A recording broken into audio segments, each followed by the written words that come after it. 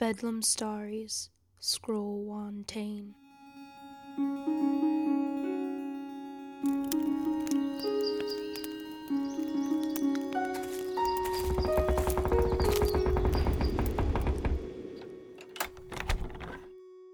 Hi, my name is Molly Eyre. Welcome to Bedlam Starries. Well, this is the second story I'm sharing in the collection of the Tales of Ranmeth. It's unique in that it's told as if it's one of Ranmeth's memories, although my grandfather believed this was just another Hamperdian storytelling technique. The story honors heroes that accomplish great feats through seemingly ordinary means. The hero's name is not remembered and has not been recorded, but I think that's true of most heroes. We just don't realize it.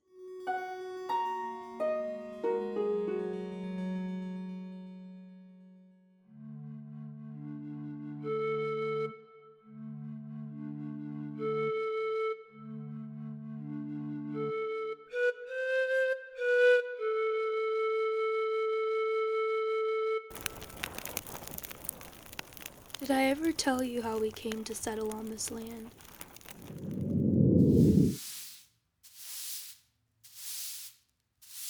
A woman would sweep all through the town, up every street, down every street.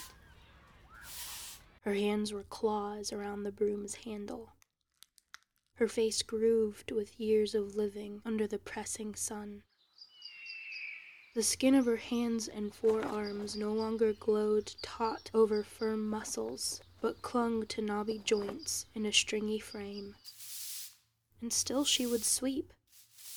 No one could remember a time when she didn't sweep. It seemed she had done so always. On your doorstep in the morning, near the market at midday, at the palace in the evening.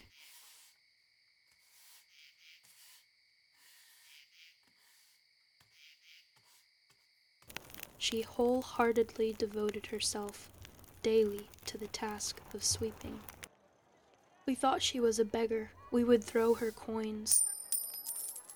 Her work was sweaty and did us some good. We thought, here is sustenance for her troubles. We will care for the poor here. And she would sweep the coins and pluck them from the pile to put in the pouch at her waist. She gathered so many coins she would jingle as she walked.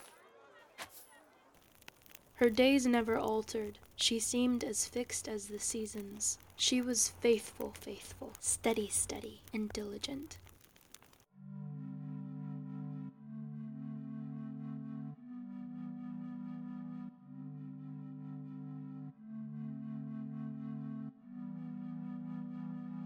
Her task was ordinary and small, but she was a hero, even like unto Pratham.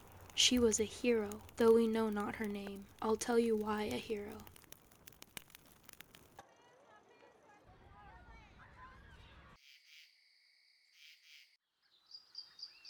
One day, she was gone. We were shocked. Had she died? The absence of her sweeping broom was noise becoming louder.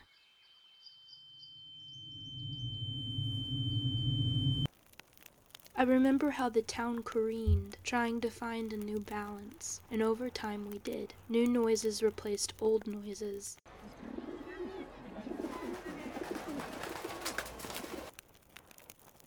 Shock settles down over time. We didn't understand the old woman. We thought she was begging. We thought she sought a task, a doing. Sweeping is an ordinary doing.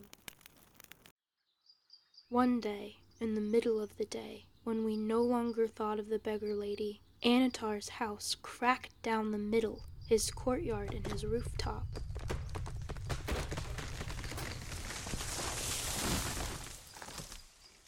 Next, it was Somali's house.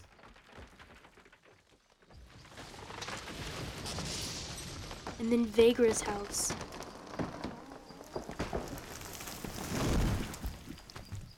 In the night, you could hear the pulling and the groaning of wood and mud bricks.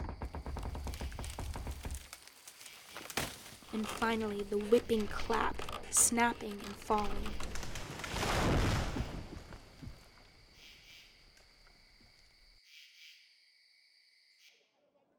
In fear we gathered. I had discovered why the town was breaking. I went into the crowd in the center. I held up my pinched finger.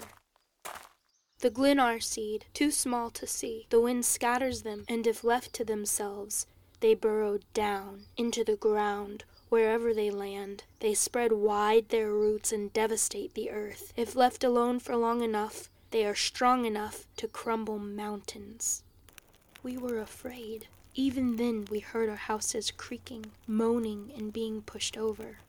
Every day she swept them away. Silently she saved us, staved off this sieging. Worse than an army attacking, she battled death, famine, and fleeing. We never knew her ordinary doing was a hero's task, to be praised with festivals and feasts. Do we know her name?